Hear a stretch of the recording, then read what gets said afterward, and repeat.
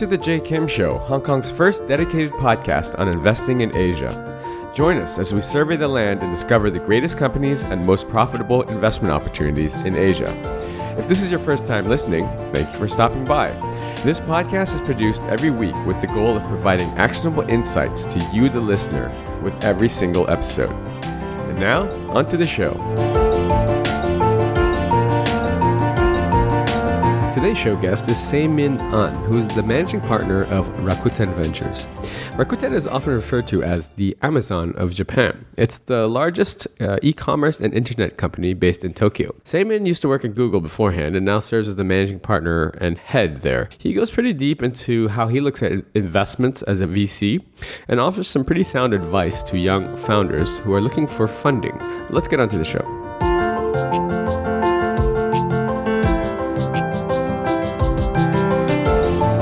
Man, how you doing, my man? Welcome to the Jay Kim Show. It's very, very good to be here. I am fine. How are you, sir? I'm doing great, man. It's coming up to the end of the year, and you know we're really excited to have you on. I had the good pleasure of hosting a Startup Grind event with you not too long ago, and the crowd really, really enjoyed what you had to say. So I was like, hey, I got to get this guy on my podcast. So thank you for agreeing to come on the show.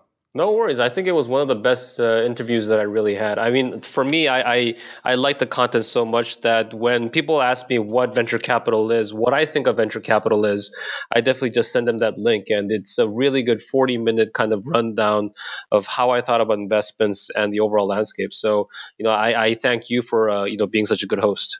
Oh, no worries. And so we're going to spread the wealth of knowledge here today as much as we can on the show. So why don't, for the audience tuning in, you give a little bit of introduction of who you are and what you do for a living. Sure. My name is Sae Min Ahn, and I run a venture capital arm of a e-commerce conglomerate called Rakuten in Japan. Not e-commerce conglomerate. We do a lot more. We do have a giant fintech sector. We also have a travel vertical.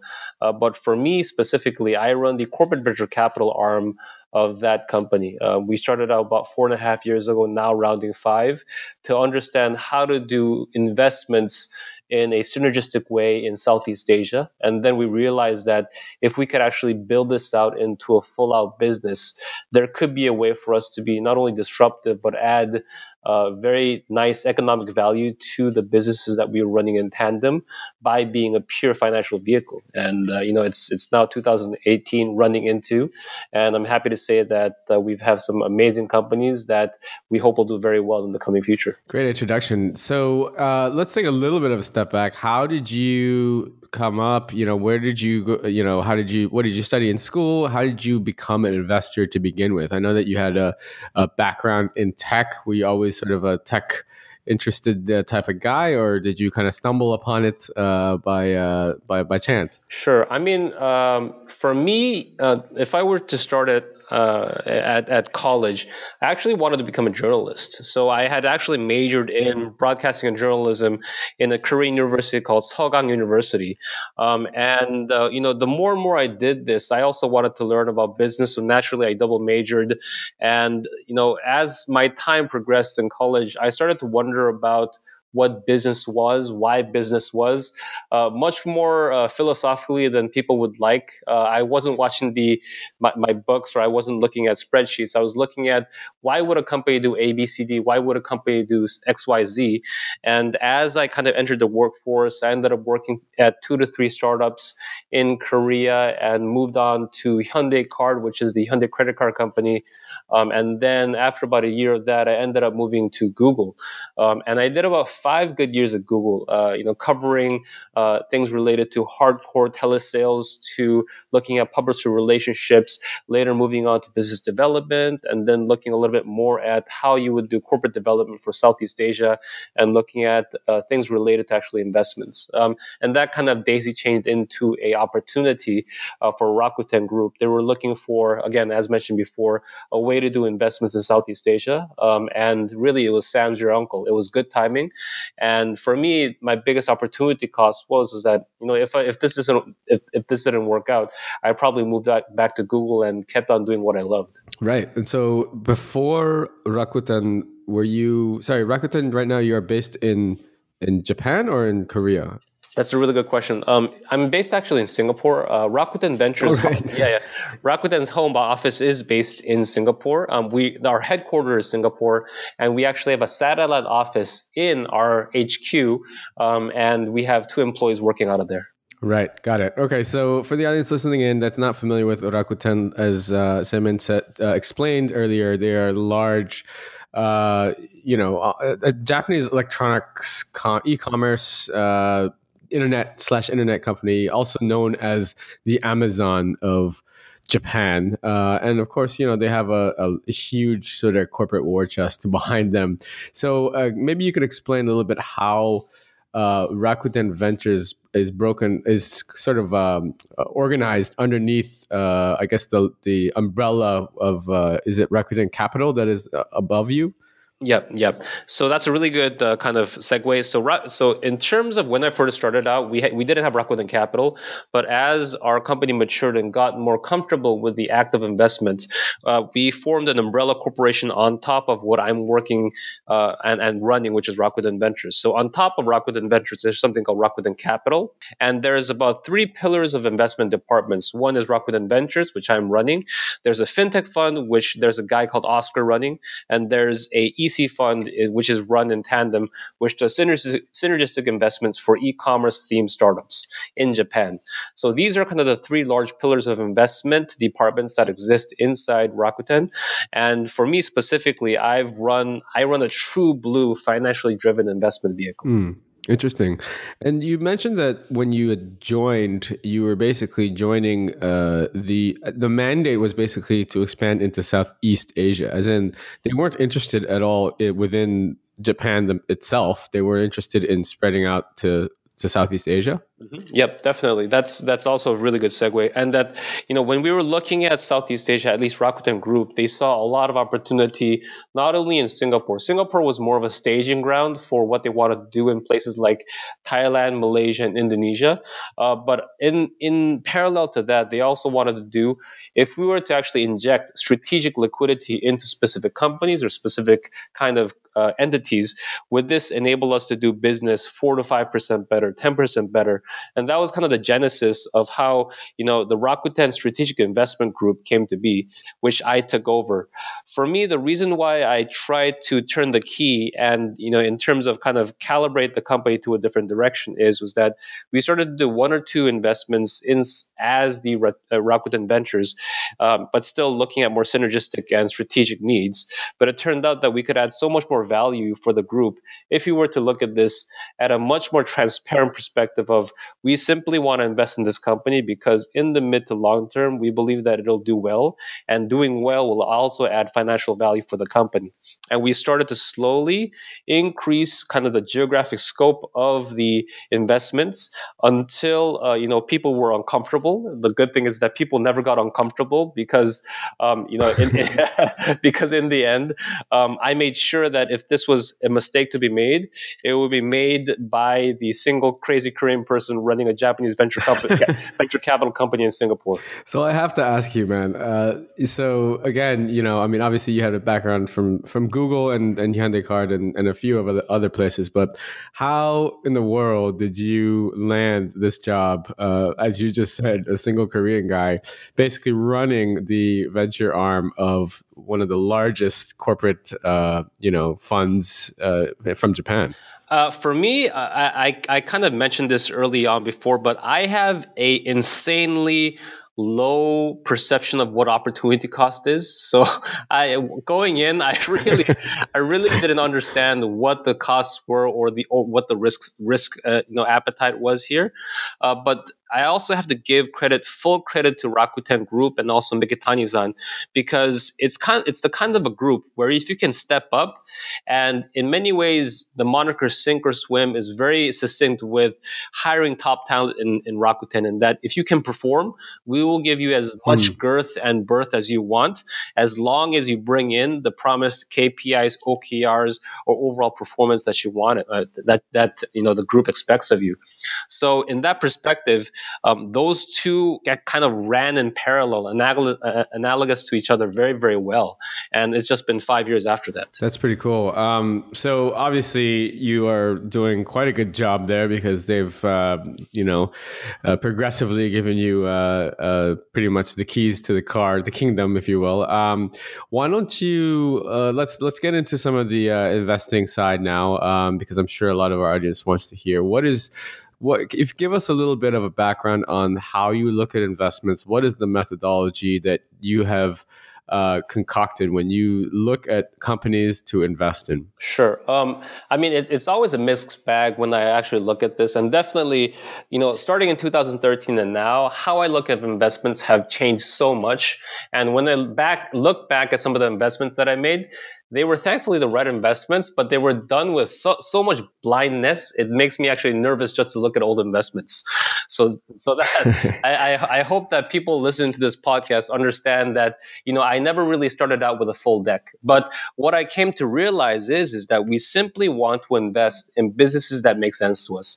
And what does making sense mean to Rakuten Venture? It really means that does this business have some sort of asymmetrical informational advantage, some sort of sourcing advantage? Where is the actual relationship arbitrage coming from? So, I kind of made this comment when we were doing Startup Grind, but in that perspective, I was saying, look, if you were a person that was trying to build the next Trojan condom in Malaysia, and it happens to be that your father is also one of the biggest exporters of latex, it made sense that this person would try to build that kind of business inside Malaysia.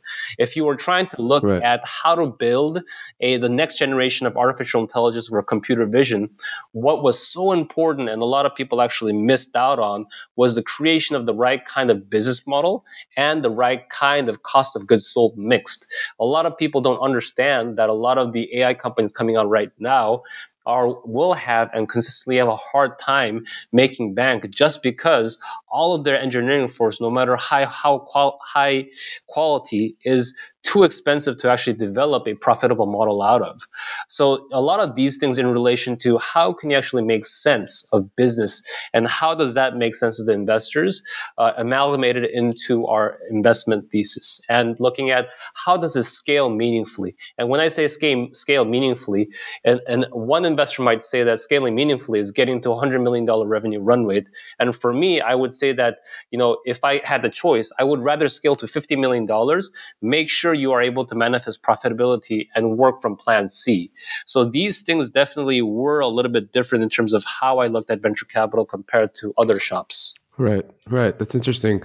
Any sort of I mean, it sounds like you've it sounds like you pretty much had free reign, but I'm curious as to was there or have you since implemented any sort of metrics or guidelines when you look at companies, sectors, exposure in different areas, ticket size, this sort of thing. Like what is your formulation now? Sure. Just to look at what we normally do historically, we do investments anywhere between $1 million to about 10 million US dollars, and we do this, and we don't actually put a lot of emphasis on nomenclature, like, oh, we only do early stage investments. Oh, we only do kind of growth stage investments. We don't put a lot of actual kind of emphasis on that because a lot of times by different verticals, the liquidity needs are so different. So if you're trying to build out an advertising technology stack that is very, very next generation SSP ad server, you would need anywhere between $8 to $14 million to actually scale that to a point where you can sell that to the next Snapchat or the next Facebook to actually buy it as a SaaS product.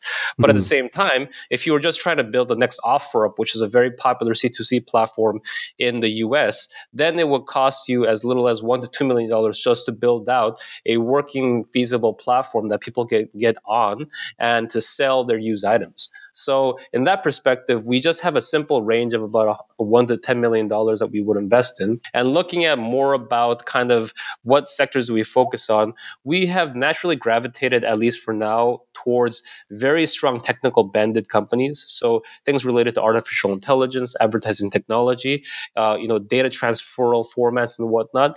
We're starting to look at how do you actually do like wireless transfers of data and information a lot more cheaply. So, for example, can we actually utilize some of the technology coming out of Starry, which is a short wave kind of the 5G replacement platform that one of the founders in the U.S. are building out? Is there a way to replicate that in different parts of the world and actually implement that in the right way? So, I guess the shortest answer is that for us, our biggest strength is that we are always open and opportunistic to specific behaviors and specific movements in the market. And to that, I'm even starting to look at biotech companies. There's such a cool company out in the US in Boston called Vaxis. And what they do is they actually utilize silk protein so that when you actually inject that into vaccines, the vaccines become much more resistant to temperature change and also inertial damage, so that you don't need to actually have cold chain and don't need to worry about cold chain breakages. So it really goes and kind of overlaps and reaches far from gamut to gamut. As far as are you stage agnostic, or you tend to veer towards sort of the earlier rounds, like Series A and above? I don't know.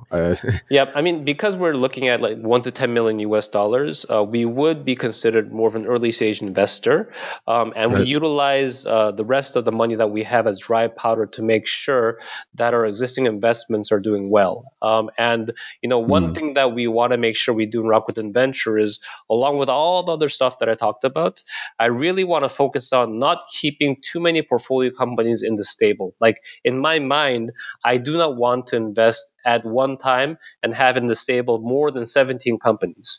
I just want to make sure that we have a really good kind of stable portfolio, and the dry powder is left for those 17 companies to grow and become more meaningful. Right. Interesting. So at this point, you've made a handful of investments, I'm sure, and you're constantly evaluating from internally from above.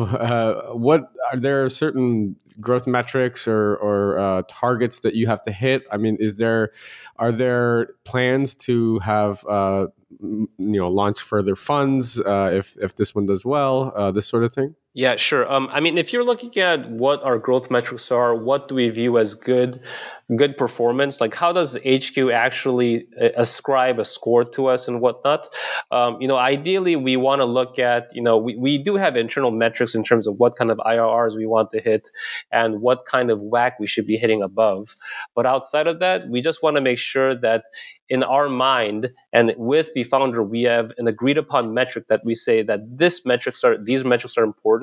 And as long as we hit them, we are doing a good job, and then we can continue to actually build out a relationship. So, and going kind of dovetailing that into your question about what do we want to do, definitely we want to actually develop really, really great exits, and at the same time develop different financial levers to be able to play more meaningfully in the markets. And when we say that, in the future, in my mind, I don't even kind of only look at the private sector markets. I want to actually understand how can our liquidity also affect the public sectors and whatnot. How does a financial vehicle, an investment company, actually become much more holistic within itself? And I think when you look at a $500 million venture capital fund, in my mind, I'm also thinking that, oh my goodness, if you can actually build this out into maybe a half and half of private and public sector investment vehicles, this could be a lot more value driving. Right, that makes sense. And then as far as VC and interacting with the founder, which you mentioned briefly, what kind of a VC are you? Are you one that usually leads around? Do you demand a board seat? How proactive are you in steering the company and working closely with the founder, providing resources and this sort of thing for their success? That's a great question. I mean, for me, historically, we have ended up leading a lot of the rounds that we've invested in, but it never has to be that way. I mentioned this even before in our talk, but there are situations where us leading is less of a benefit if there is actually a stronger player on the ground that can be the lead and also help and give advice actively in proximity to the founders. So we've had situations where we had to make a choice where, of course, we love the company and we want to take the lead and more equity, but definitely we said that we should let the current kind of proximity based leads take the overall board seat and make sure that they can support the company the best they can. Secondarily, we work with founders as much as the founders want to work with us. That's the best way that I can put it. In that some founders know exactly what they're doing, and they really want us to kind of take a step back and simply kind of give them advice when it's needed. And for us, we've always been happy about that. But there's also some companies that actively want our participation because the way that we talk about their company is really, really thought provoking to them, and in many ways value added. So it always runs a gamut. But again, it's really dealer's choice, and we really follow the founder's lead and making sure that I strongly believe that a founder performs well when he's the most comfortable with himself, and that's kind of my number one priority. Got it.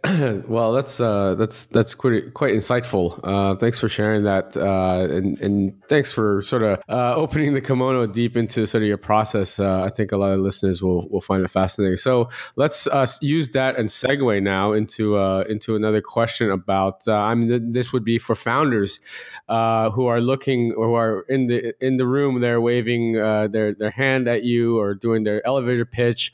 What sort of advice do you have? What things do you look for?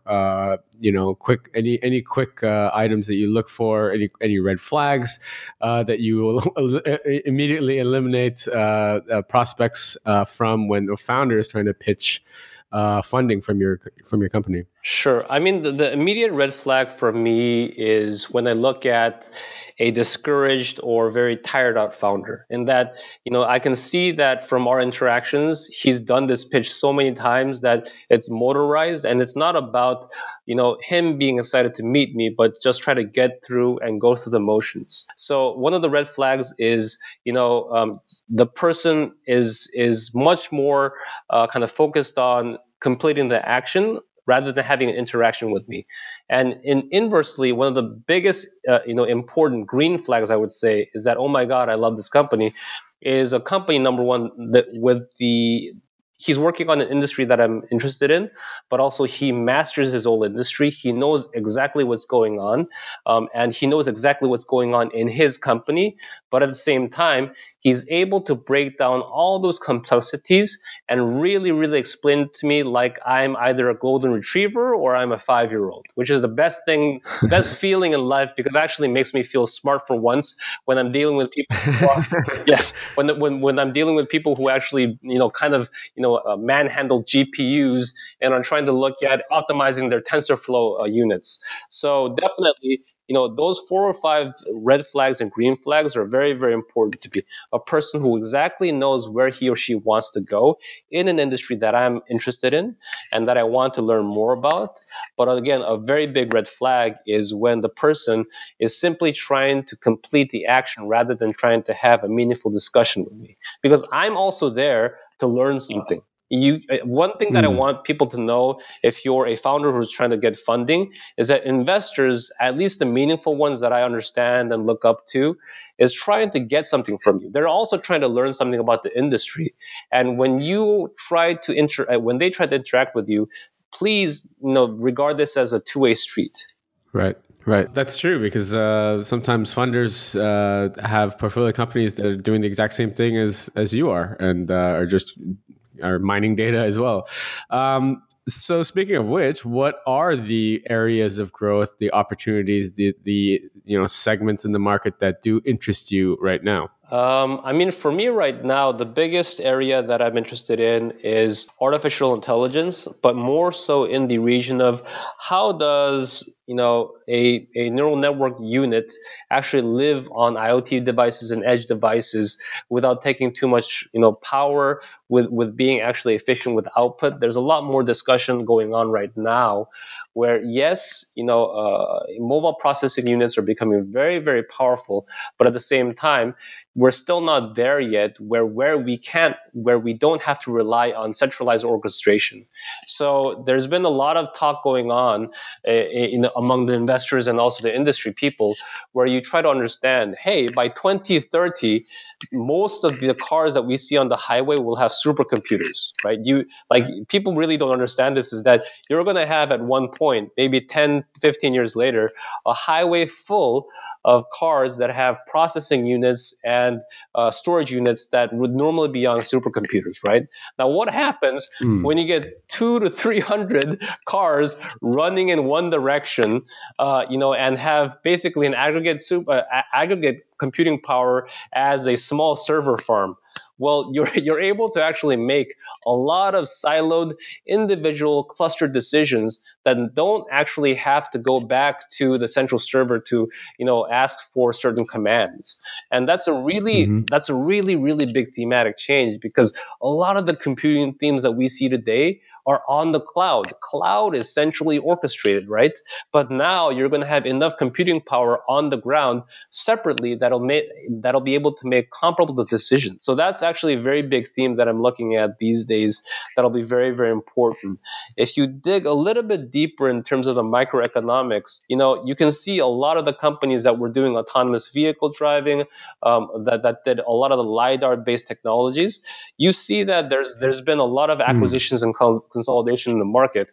Now, what's going to be really interesting in the next 1 to 2 years is what happens to the guys who didn't get picked up.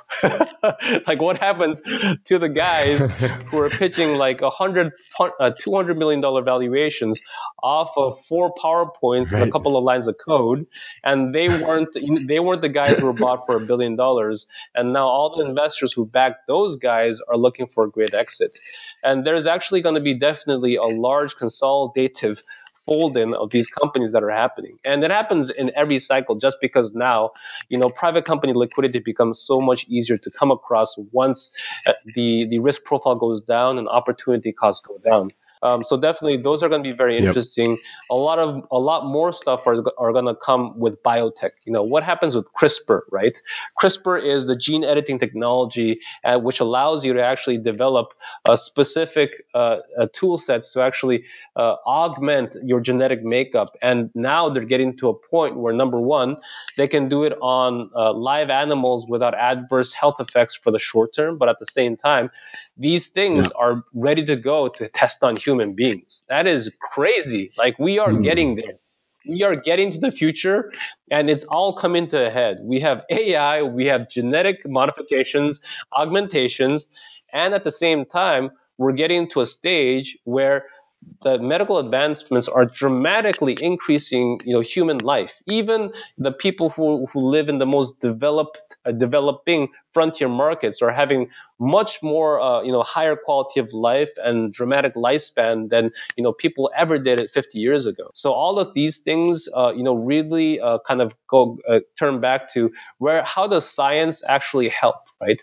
And you always looked at science helping out in terms of, oh, yeah, we'll make people live longer, we'll make people much more healthier, blah, blah, blah. But what happens when there's so many people, that there's so much positive effect, that there's so many people living and consuming so much more? So there's a lot of these cyclical discussions that happen, that will be really interesting topics to handle in the next maybe coming 10 to 20 years. Man, it's both exciting and frightening to me as I sit here and listen to you say it. And we've talked. Everyone talks about singularity and this sort of thing, but then when you actually hear someone else saying it and the way you described it, it's like, oh gosh, you're right. What are we going to do? We're doomed. And Yeah, and lest we forget blockchain, right? Right now, this thing is consuming more than 134 countries worth of energy, right? Individually, Oh, it's right? insane. So, right, I mean, we even briefly talked about this, in that this thing is completely not what it was meant for, right? It's number one, completely centralized in China. Number two, nobody's using it to buy anything. And Exactly. number three, it is the most expensive currency to transact with, right? So Yeah. the three monikers of what it was supposed to be no longer is relevant here, right? And there's so many weird stories around blockchain and Bitcoin specifically that everyone actually forgets to ask, and they just keep on looking at what are the short-term financial gains. Exactly. That's really scary to me right now, especially in all this hype. It's like literally what you said. No one even knows what the actual underlying business model, if there is any of these ICOs are. They're just literally betting that tomorrow it's going to be worth more than today, so they're jumping in. No, It's look, scary. let me go Area 51 on you right now, right? All right, let's do it. Okay, number one, what is Bitcoin solving? Can you tell me that? It's in theory it was supposed to be a decentralized. No. What I'm saying is that it's 256, right? 256 encryption SHA. Yeah. What is it solving right now? What equation it is solving, right? And for Bitcoin miners, then they would say, "Oh, Sae Min, you don't get it. This is just about trying to get the hash and zero, right, or something like that to figure out the nonce. So that once you figure out the nonce, a Bitcoin pops out, right? You know what that is? You know what that looks like? You know those orangutans people experiment on, where they press the right button and the celery pops out? Yeah. That's that. That is basically that, right? You're a Bitcoin monkey. That's what it is, right? Yep. And think about this. If it's encrypted, right, then we should be able to actually break the encryption, right? But the thing is that salary is worth $16,000 a pop now. Yeah, I know. Yeah, that's a really nice piece of celery. But why has nobody broken the encryption? Yeah. Right. This is supposedly generated from what is it, like 15 years ago? A PDF that a unknown Japanese person made, right? A white paper. He might not even be Japanese. Right? Yeah. So now you're telling me that something built 15 years ago as an encryption module is immune to 5 to 7 generations of computational cryptography solving technology, right? Is there no like question marks that turn in people's heads, right? Is there no contradictions in life that we look at here, right? For me, as an investor, that's what really is weird to me, right? And as the core tenets of cryptocurrency, core tenets of Bitcoin is contradicted at every turn, still nobody asked the question, right? So that is something that really makes me kind of look back and say, what is actually going on with this? Absolutely. I 100% agree with you. And as an investor myself, not on the actual tech side, but just from a fundamental basis, knowing that it is literally backed by nothing. It's just really difficult for me to justify the price action that we're seeing these days. So thank you for going a little bit deep there. I appreciate that. Last couple of questions. Crypto is so funny these days. I literally cannot go anywhere without having a conversation. And unfortunately, 99% of them know hardly anything, unlike yourself, who actually knows what you're talking about when it comes to crypto. Last couple of questions I want to ask for you, Sae Min, and thanks again for your time. What is one mistake that you've made as an investor that you could help caution any investors that are listening into, or maybe just one piece of advice for investors that are looking to maybe dabble in early stage? I make mistakes every day. And when I say that, I'm talking about 2020 hindsight is so very much more prevalent in venture capital to me. It's because that you sit on the board and the decisions you make are so close. The latency between the decisions and the effect are very low. So in that perspective, I think one of the mistakes that I consistently make, when I was just getting into kind of venture capital, one of the biggest mistakes that I made is I was afraid to speak up with other board members. And that I assumed that the other board members knew better. And when I look back at it, the actual board members didn't know better than me, and they were actually also looking for guidance. So one of the biggest things that I understood is that when you have something to talk about, number one, it has to be really meaningful and it has to be really important to the founders, but you should never hold your tongue. That is something that I think I was a lot more shy to do, but now I just make sure that I talk about that very often. And, for me, I think one of the biggest mistakes that I made early on is take the role of the board member for granted. And I've seen board members take that role for granted, and it disgusts me now. But now I have so much more respect for what a board member should be. And I make sure that if I am one, I fight tooth and nail for everything that I could do for a founder and the company.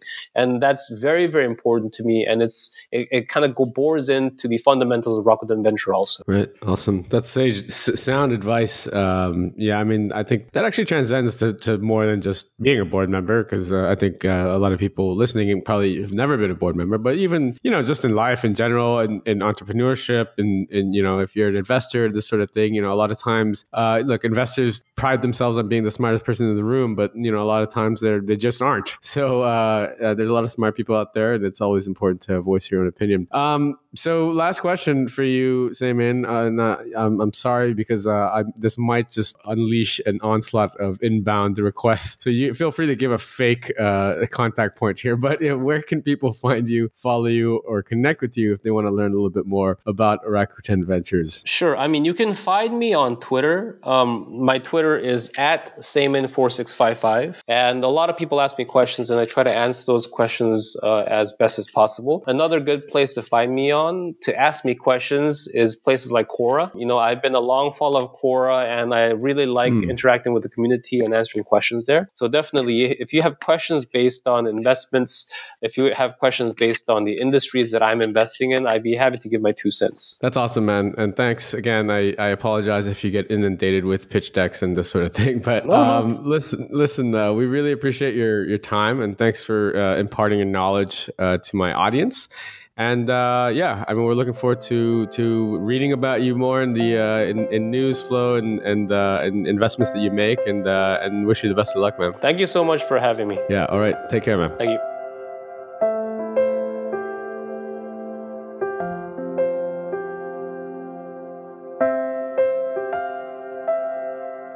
I hope you enjoyed today's episode.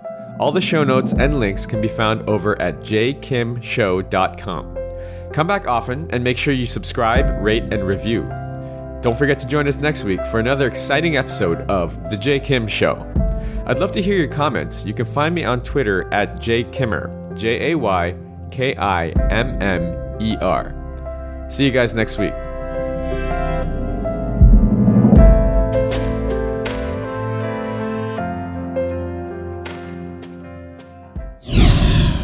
This podcast is brought to you by Hack Your Fitness, the high achiever's guide to getting ripped in under 3 hours a week.